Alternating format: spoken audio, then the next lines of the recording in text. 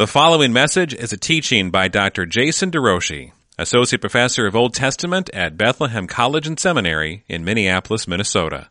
More information about Jason can be found at DeRouchie-Meyer.org. Here's our question. What does God mean in Genesis 3:16 when he says in apparent judgment on the woman, your desire shall be for your husband? Let's pray.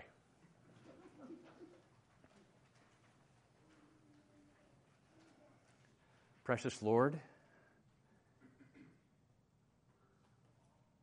you are the one who makes marriages. Jesus said, what God has brought together, may no man pull asunder.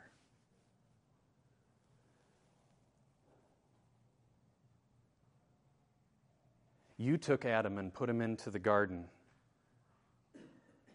calling him to serve and to guard your land and all that was within it. You made Adam needy of a helper. You awakened Adam to look at his bride and say, this is now bone of my bone and flesh of my flesh.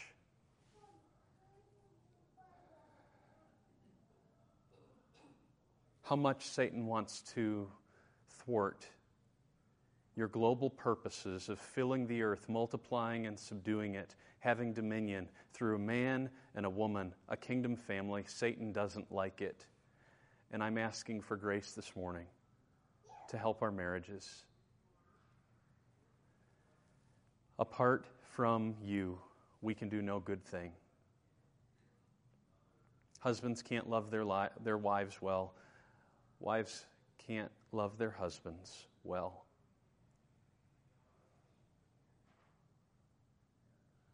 Singles can't desire marriage well, or even live singly well, apart from you.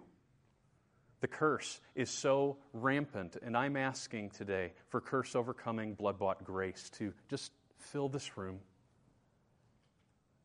Help us where we're at. Love our spouses where they're at. Meet us through your book, I pray. In Jesus' name, amen.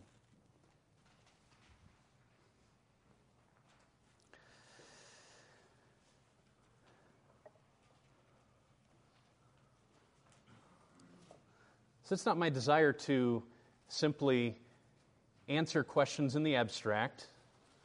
This is about as personal as it gets for someone who's married.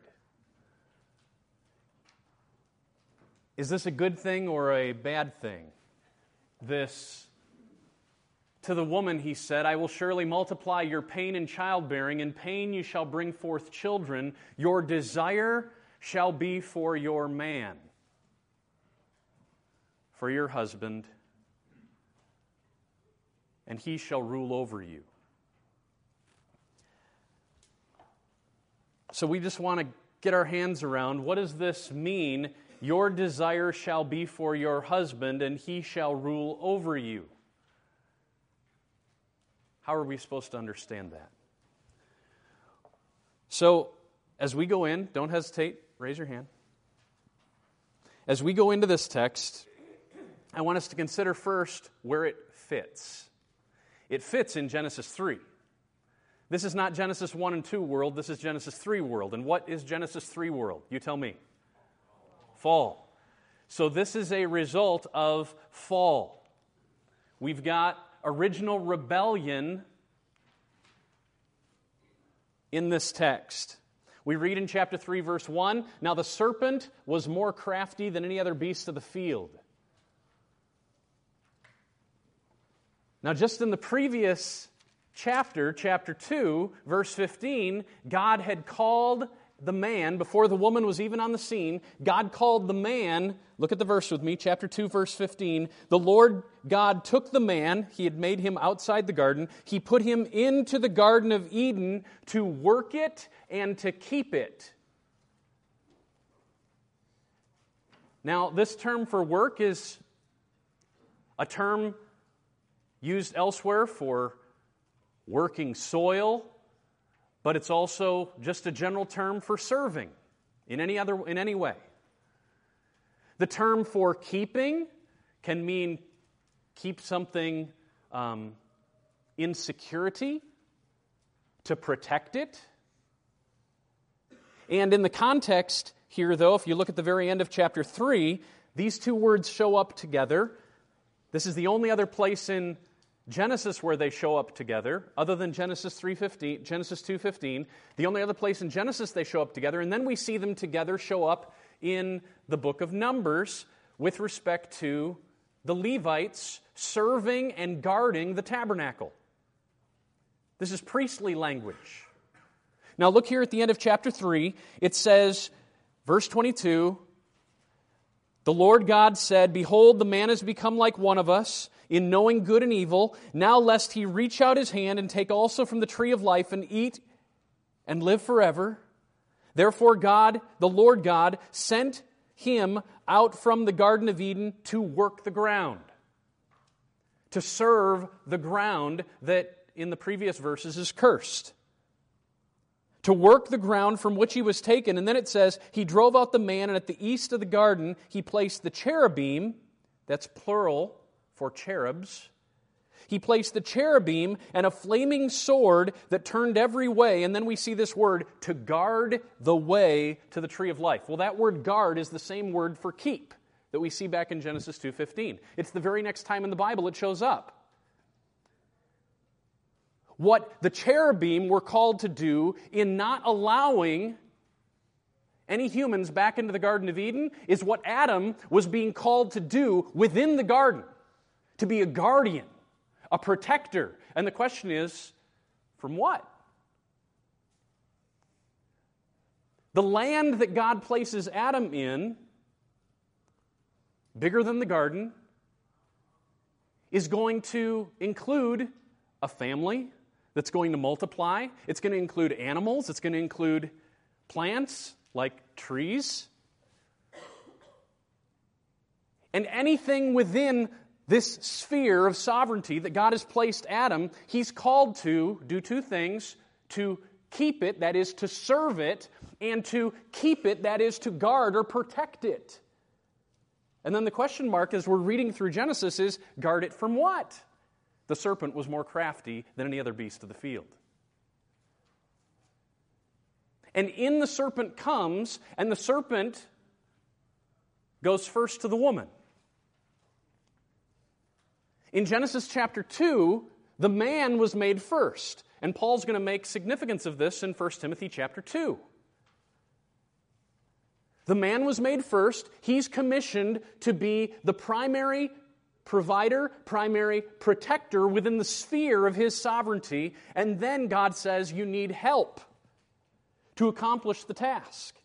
Back in Genesis 1, God made man and woman, male and female, in His image, and He commissioned them, blessing them, be fruitful, multiply, fill the earth, hear this verb, subdue it, have dominion, male and female, together subduing, together having dominion.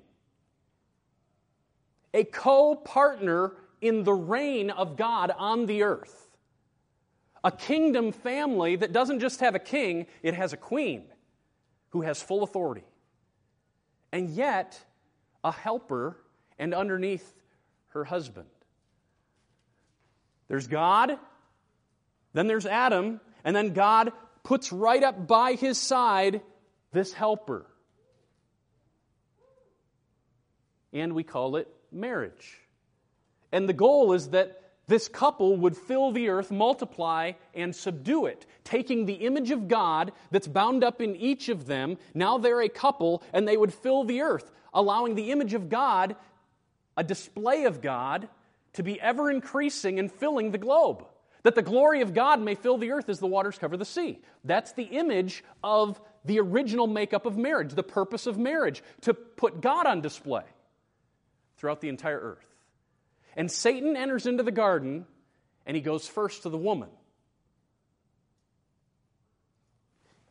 We see this in chapter 3, right up at the front end. He said to the serpent, "Did God actually say you shall not eat of any of the tree of the garden?" And the woman said to the serpent, "Well, we may eat of the fruit trees of the garden. But God said, you shall not eat of the fruit of the tree that is in the middle of the garden. Neither shall you touch it, lest you die." So he appears to be, Satan that is, the serpent, doing an end run around God's structure as he's laid it out in Genesis 2. The serpent is targeting this woman and seeking to deceive her. And we could say so much more, but she gets deceived. And verse 6 says, "So when the woman saw that the tree was good for food, it was a delight to her eyes, that the tree was to be desired to make one wise, she took of its fruit and ate, and she also gave some to her husband who was with her, and he ate."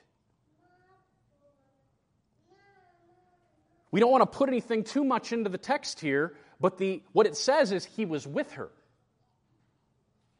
She didn't have to run across the garden. "Look what I found, honey." He was with her.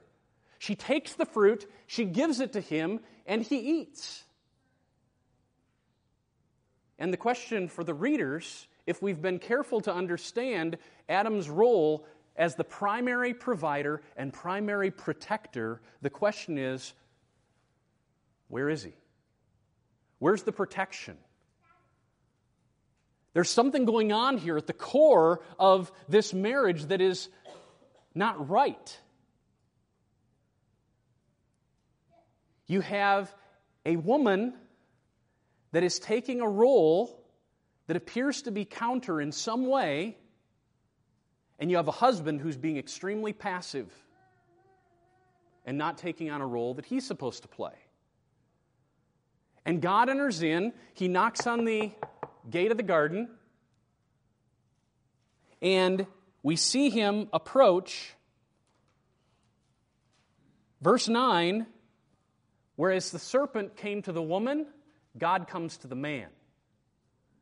Because as the primary provider and protector, he has a helper who's right there partnering with him in filling the earth, in subduing it, each of them with distinct roles, but equal in their opportunity to image God, equal in their opportunity to worship God, equal in their opportunity to partner in the filling and the subduing and the dominion oversight, side by side, and yet primary responsibility of carrying this out goes to the man, and God approaches him. Satan, different route. God, where is the man? And this man who just lived passively comes into the story. "Where are you, Adam?" God says. And the man says, "I heard the sound of you in the garden. I was afraid because I was naked and hid myself." God said, "Who told you that you were naked? Have you eaten of the tree of which I commanded you not to eat?" Now look with me back in verse 17 of chapter 2. What did God say would happen if they ate of the tree that they were supposed to not eat from? You will surely die. So that's in the back of our minds as we're making our way through the story. God approaches Adam. "Have you eaten of the tree?" And what does he do?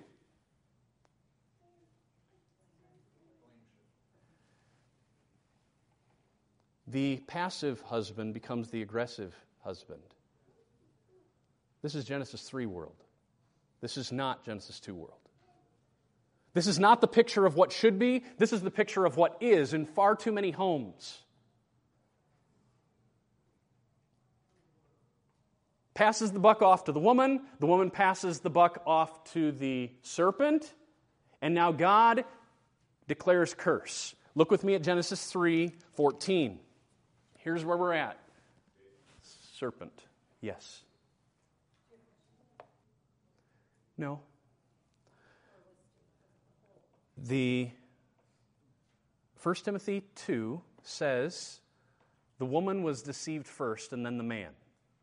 I don't think what's at stake here is Paul saying a woman is more deceptible, but he's simply identifying the structure. There was something that was out of place here. But so the question is, how could it be out of place before the fall if the problem was the eating and every activity comes from a heart. So we read in verse 6 of chapter 3, she saw that the tree was good for food, that it was a delight to the eyes, and that the tree was desired to make one wise. That right there is a package of sin. And 1 John chapter 2, 14, is going to echo it, packaging it as a testimony of sin for all of us. Here's what John says. 2:16 rather.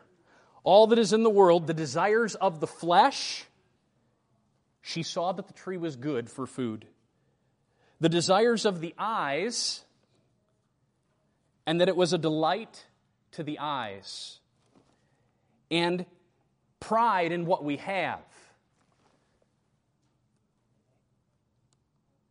And that the tree was desired to make one wise. I'm seeing it is a whole package here. But what's intriguing is that there's only two people that we can be in. We're all born in Adam. So even though the woman was deceived first, there is even a more fundamental sin than her deception, a more fundamental sin than even the eating of the apple. Or it's not an apple, whatever it was, some kind of a fruit. Apfel in French moved into becoming apple in English, so it fills up all of our pictures, but probably not an apple. But the whole package here, and we're either in Adam, we're not in Eve. Because he was the representative head of all humanity. And Jesus stands as the other representative head. So even in her sin, there's a more fundamental failure that appears to be at stake in that he's not operating as a primary provider and protector. So I am seeing it as a whole. So here's God judging the serpent. Verse 14. Because you've done this. There may have been other sins that the serpent did before this, but the judgment that brings about the cross event was this one. That's what it says. Because you've done this, cursed are you above all the livestock. That does suggest the livestock are cursed. The serpent's just cursed more. Above the beasts of the field, on your belly you shall go, and dust you shall eat all the days of your life. From this point on, forward in the Bible, all kinds of imagery and all kinds of psalms and throughout the prophets, we'll see language of being on one's belly, eating the dust, having their nose in the dirt. All of it is, I believe, supposed to be echoes of this text. It's a picture of judgment, of being forced into submission. And then we read, I will put enmity between you and the woman serpent, and between your offspring and her offspring. He, that is the offspring of the woman, will bruise your head, and you shall bruise his heel. The first gospel right there. The serpent is cursed. And in one sense, because it's a promise of God, he already knows. From this point forward, his end is certain. The end that climaxes in the beast being thrown into the lake of fire in Revelation 19 finds its reality right here. Some go to texts in Isaiah and Ezekiel that they read to, they even give him a name, Lucifer, and that he was some kind of a musician in the heavens and then got thrown down. I am not convinced that those texts actually are talking about the devil. I think they're talking about Adam. Because it's identifying a king of Babylon or king of Tyre, depending on which text you're in, and he was like a cherub in the temple of God, in the garden of God. And that's the role that Adam was supposed to play. And it's Adam who gets kicked out of the presence of God. I think that's the backdrop to that story. But we still have texts in Jude that talk about the demons being thrown out of heaven, cast down. Revelation chapter 12 talks about the devil himself being cast down. Whether that's talking about something that happened way back before this time, or whether it's talking about what happens in the work and ministry of Jesus forward, so that the type of Job experience where Satan is up in the heavenlies in Job's day is no longer happening this side of the cross. But there may also be something that went on before this. All I'm wanting to draw attention to right now is that the devil is cursed. There may be other reasons he's cursed, but in this text, he's cursed because of this act of countering God's purposes for right order. He's trying to thwart God's family through which God has already said he wants to build a kingdom that will display him throughout all the world, filling the earth, multiplying and subduing it. The Garden of Eden expanding as the man and woman's role of cultivation of the land increases. This is the ideal that is thwarted at the fall. Not only that, there is the fact that he is already more crafty than all the beasts of the field. And the question is, how did he get here? What's he doing in this sphere? What I want to say is that Genesis 2 already anticipates, before we're even told about this serpent, it already anticipates that there is an enemy that has to be conquered. Even before evil comes on the scene, this is called the tree of the knowledge of good and evil. And this is in a world that God declared very good. What the story does is it sets us up to not allow any previous event in the serpent's life, raising the questions, how did he get here? What has he done? The story won't let us camp on those questions. It's silent about those questions. It puts the blame on a man and a woman who were deceived by an instigator, who has been a murderer from the beginning, we're told. And so it's this combination. It's this event that the revelation of his defeat now comes about. It's the first revelation we receive, and it may have been the first revelation he received, that God has taken what he has done extremely seriously. So when I say, what was the first rebellion, I'm seeing his problem being a countering of God's purposes by disrupting right order. I'm seeing the woman an assertion of primary influence and lets down her guard in being deceived, but then the man, passivity it ultimately results in aggression. This is what the problem is. Now, into this, then, God curses the serpent. We've read the curse. Now, look at the curse on the ground, verse 17.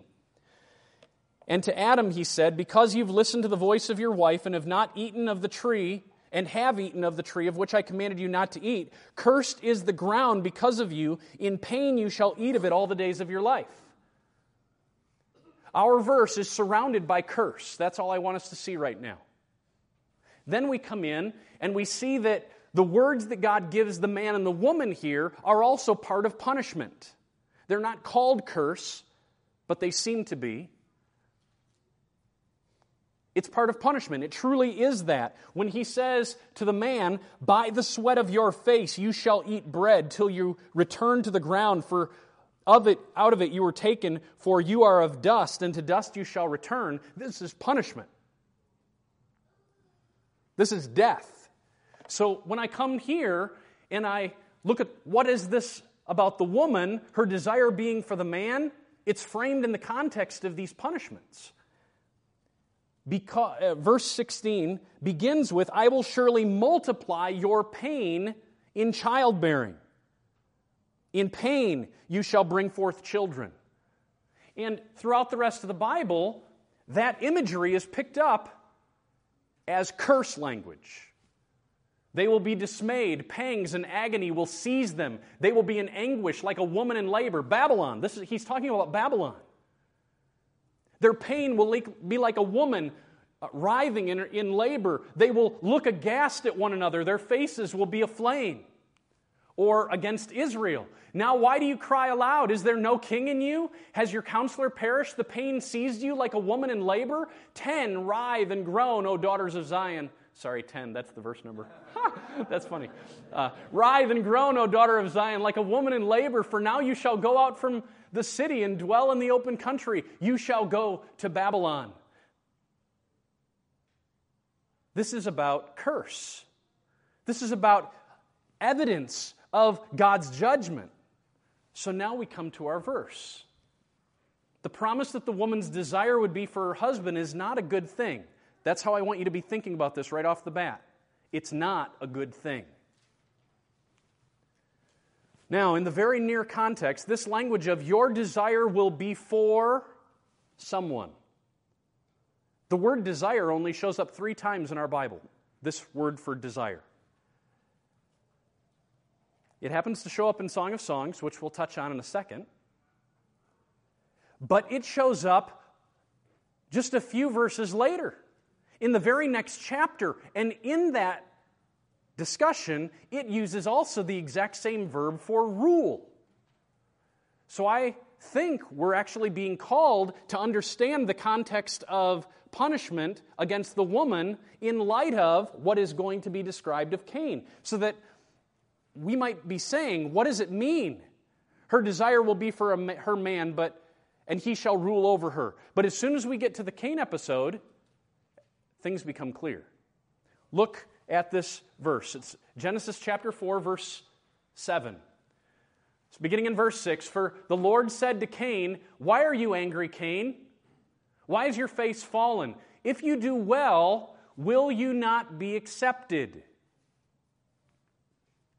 And if you do not do well, sin is like a lion.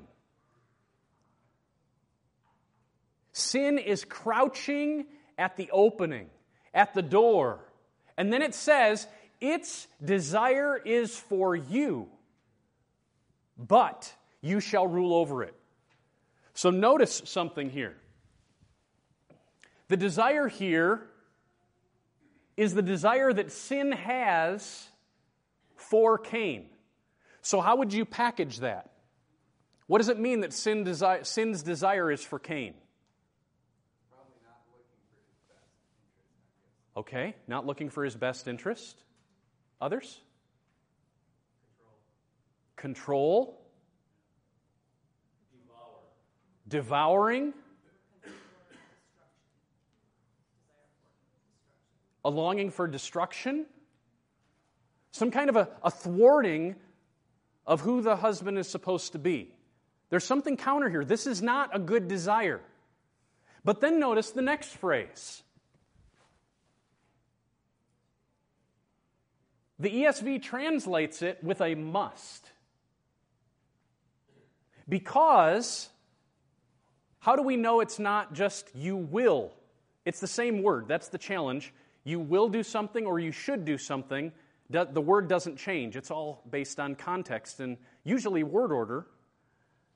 But in this instance, there's an emphasis right up front with an explicit you. And so it's fully context that tells us this should be you must rule over it rather than you will rule over it. What tells us it can't be a promise Sin's crouching at the door, Cain, but you will rule over it. How do we know that's not the reading? Because he didn't. And God's the one who's making the prediction. So when I take this reading of sin desiring to overcome, overpower, thwart Cain, and then the call, but you must rule over it, and then I take that down into this verse, your desire, woman, will be for your husband like sin's desire was for Cain. And then the ESV has, and he shall rule over you. It's the exact same phrase as we see here. But using shall makes it a little more, in English, makes it a little more ambiguous. Is it a promise or is it a command? And I think, based on the necessity for this to be a should, you must do this. But Cain doesn't. But it still tells him what he ought to do. Though sin is wanting to overpower you, you need to be one who stays in control. Similarly, as punishment, as evidence of curse, as evidence of need, the woman's desire will be to thwart the headship of her husband. But he must rule over her. Now, rule can be a scary word. It's a different word here than we see in chapter 1, where it says, the woman and man together, filling the earth, subduing the earth. That's images of war. A husband and wife side by side, overcoming obstacles together. Having dominion. That's reign language. Husband and wife side by side together. This is just a different verb. And some people would say then, this is part of the curse too. Part of the curse is that the husband will respond to the woman's attempts to overcome him. He'll respond with fierce aggression, much like we saw in chapter 2. But that's not how we read this. This is what ought to be. And I propose then, when we read this, the husband shall rule over you, this too is a statement within the context of punishment, what ought to be. And then we have to step back and we say, well, what does it mean? Already, what do we know it would mean that the husband would rule over his wife as an antidote to the curse? Here's the implication of what I'm seeing. To the woman he says, your desire shall be for your husband, but he must rule over you. What's in the green there is the antidote. So there's a problem. There's a punishment. The woman's desire or inner longing will be to control the home and overpower the husband.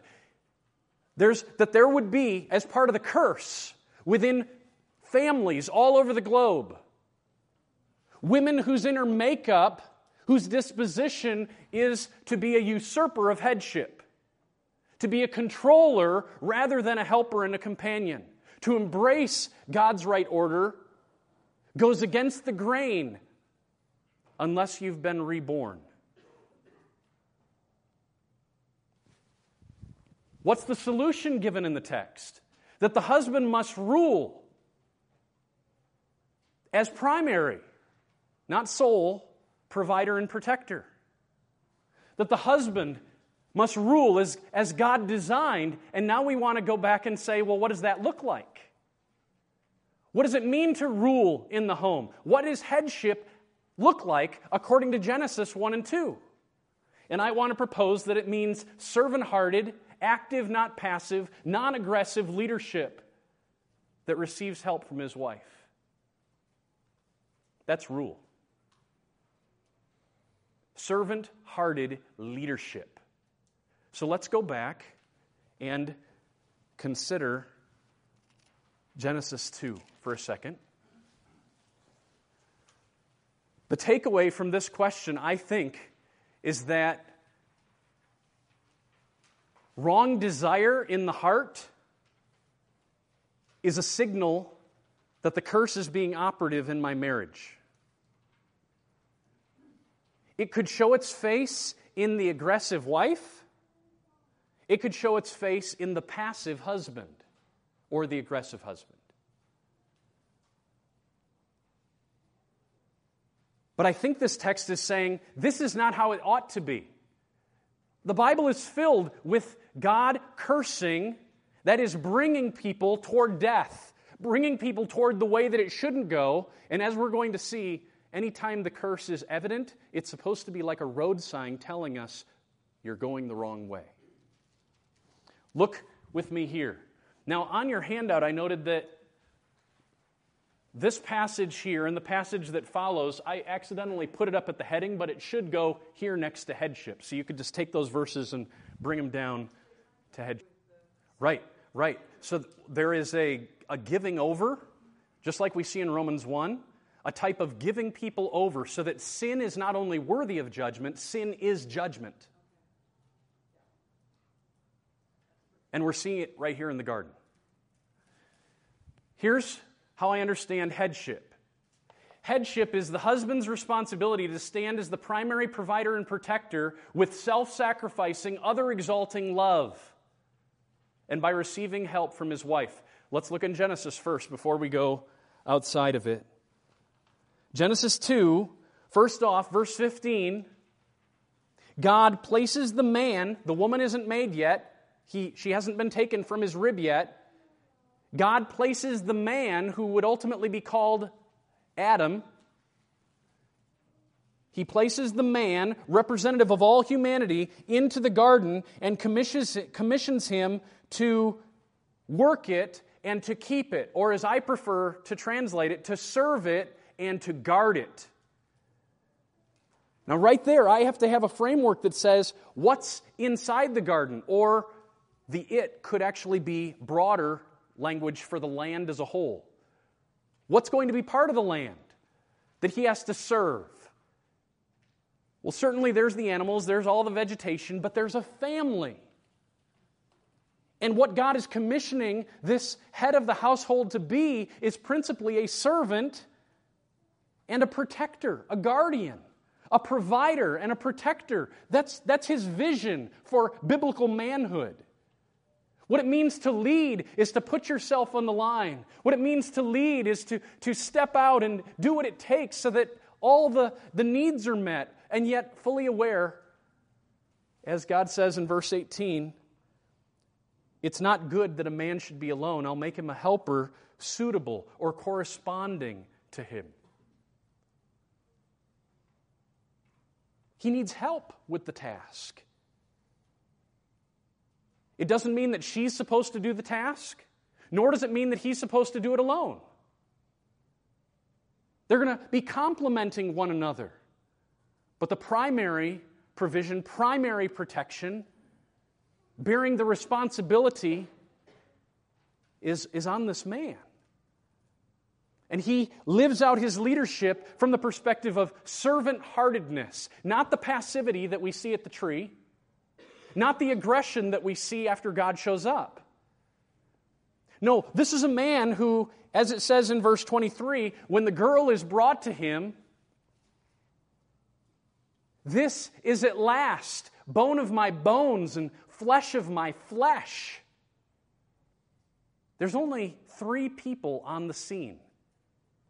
There's his man. He's the man. He looks at her and he just says, you can see it right there. He looks at her, she shall be called, man. And they were naked and unashamed. In Hebrew, he's Ish, and he looks at her and he says, Isha. Naked and unashamed, beautiful, one fleshness. But when he looks at his own heart, His disposition, so there's only 3 people on the scene, and he's not talking to her, because he doesn't say, you shall be bone of my bone and flesh of my flesh. He says, this woman that you've given me shall be bone of my bone and flesh of my flesh. Who's he talking to? He's at the altar making his wedding vows, declaring before the only witness of this marriage, this woman is bone of my bone, flesh of my flesh. When Adam stubs his toe, he doesn't take out his hatchet and chop it off. When he bites his cheek, he doesn't take a hammer and say, Molar, that's the last time you're going to do that to me. But we have husbands, and I am one of them, who far too quickly, when things are hurting in my own life, I act as though my wife is disposable. If I'm hurting in my body, I don't cut off my appendages. And I'm supposed to treat her as if she's part of my body. And yet far too quickly I act like she's disposable. In the way I talk to her, in the way that I confront her, in the way I fail to say thanks. And yet I'm supposed to treat her as my own body. That's how Paul talks in Ephesians 5 when he says, no one ever hated his own flesh, but he nourishes it and cherishes it just as Christ does the church. This is how the husband is supposed to love his wife as his own body. Paul's just doing interpretation of Genesis chapter 2. This is now bone of my bone and flesh of my flesh. This is the context for leadership. This is the context for headship. Husbands, love your wives as Christ loved the church and gave himself up for her. In the same way, husbands, love your wives. This is what it means to rule. Adam is a needy husband. And in my own marriage, I can just say that my wife is almost omnicompetent. In so many areas I am not. She is strong. And I need her to balance me. I am not the professor, I'm not the shepherd, I'm not the dad that I am without her. And it pains me to think what life would be like without her. Because she has been the principal agent, human agent in my life to make me into a better man. And so much of it is because she's been intentional, she's been vocal, not a usurper, but a compliment. And often she's able to anticipate where our family needs to go better than I can. She's a better barometer of the pressure in the home than I am. And so it would be equally wrong for the wife to not be operating as the helper. And I'll touch on that right after this. But here's the third text where desire shows up. Notice it doesn't include the rule language, and it's not the wife's desire will be for her husband. I am my beloved's, says the maiden in the song, and his desire is for me. And I think actually this is a commentary on Genesis chapter 2. Song of Songs is a commentary on Genesis chapter 2 as it's supposed to be, as it's ultimately pointing to Christ's relationship to his church. Song of Songs is an image of the ideal marriage, and here you have the husband having proper desire for his girl. The curse is being overcome in this text. This is how it's supposed to be. Right kinds of hungers, not treating her as an object to be abused or overcome, but a partner to receive love from and to give love to. Here's the girl, helpership, respectful and submissive complementary partnership with the husband. She is a helper that joins him in imaging God and in exercising dominion. Genesis 1:28. So I've looked at both those texts. Wives, submit to your own husbands as to the Lord. For the husband is the head of the wife, even as Christ is the head of the church. So we see that language. In Genesis 2, she's called a helper. In Ephesians 5, he's called a head. And Paul is going to cite Genesis 2, so this is how he's thinking. So head and helper operating side by side as beautiful, complementary, ideal images. The husband is the head of the wife, even as Christ is the head of the church.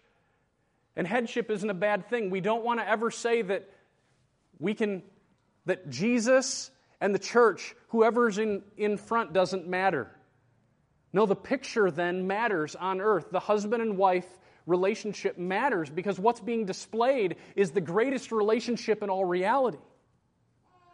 And we don't want to muddy it. And yet, it's an imperfect picture because God chooses to use husbands like me.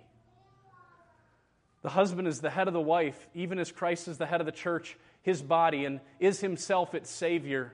Let each one of you love his wife as himself, and let the wife see that she respects her husband. Respecting a husband is not desiring it as part of the punishment. Look at this text. Leviticus 26. You could turn in your Bibles as we're coming to the end here. Leviticus 26. I identified Genesis 3. This is the curse world. The curse world is Genesis 3. And I said, when you see the signs of the curse evident in our lives, evident in our marriage, it's supposed to be a signal. Get back on track. Get back into Genesis 2 world. Don't live in Genesis 3 world. It's a gift of God. When we see the curse, when He opens our eyes to recognize, I'm in sin right now. I haven't loved you well. It's a gift of God to move us out of blindness into sight, to be able to see, I've been wicked lately. God help me, I've been wicked. Leviticus 26. Just look at the logic of what the curses are supposed to do.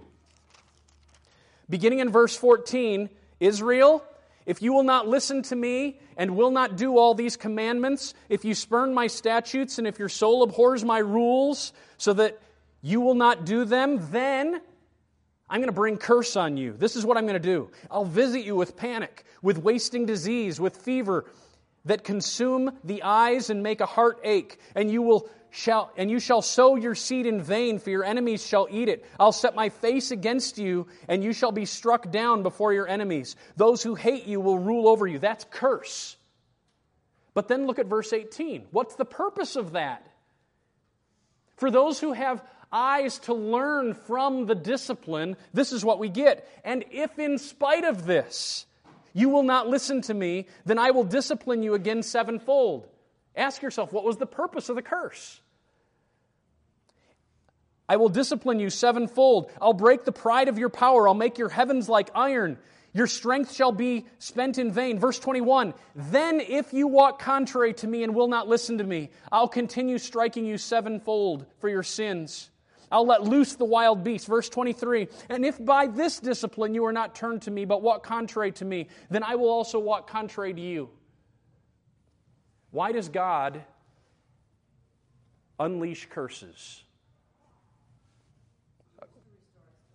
To restore us. Just last night, the curse was evident in my own heart, in our own home. It's a gift if God will humble you under the curse. We're not bound by it. We're not a slave to it. Christ has redeemed us from it. We're still in this broken world, and the evidences of the flesh still show up in our homes.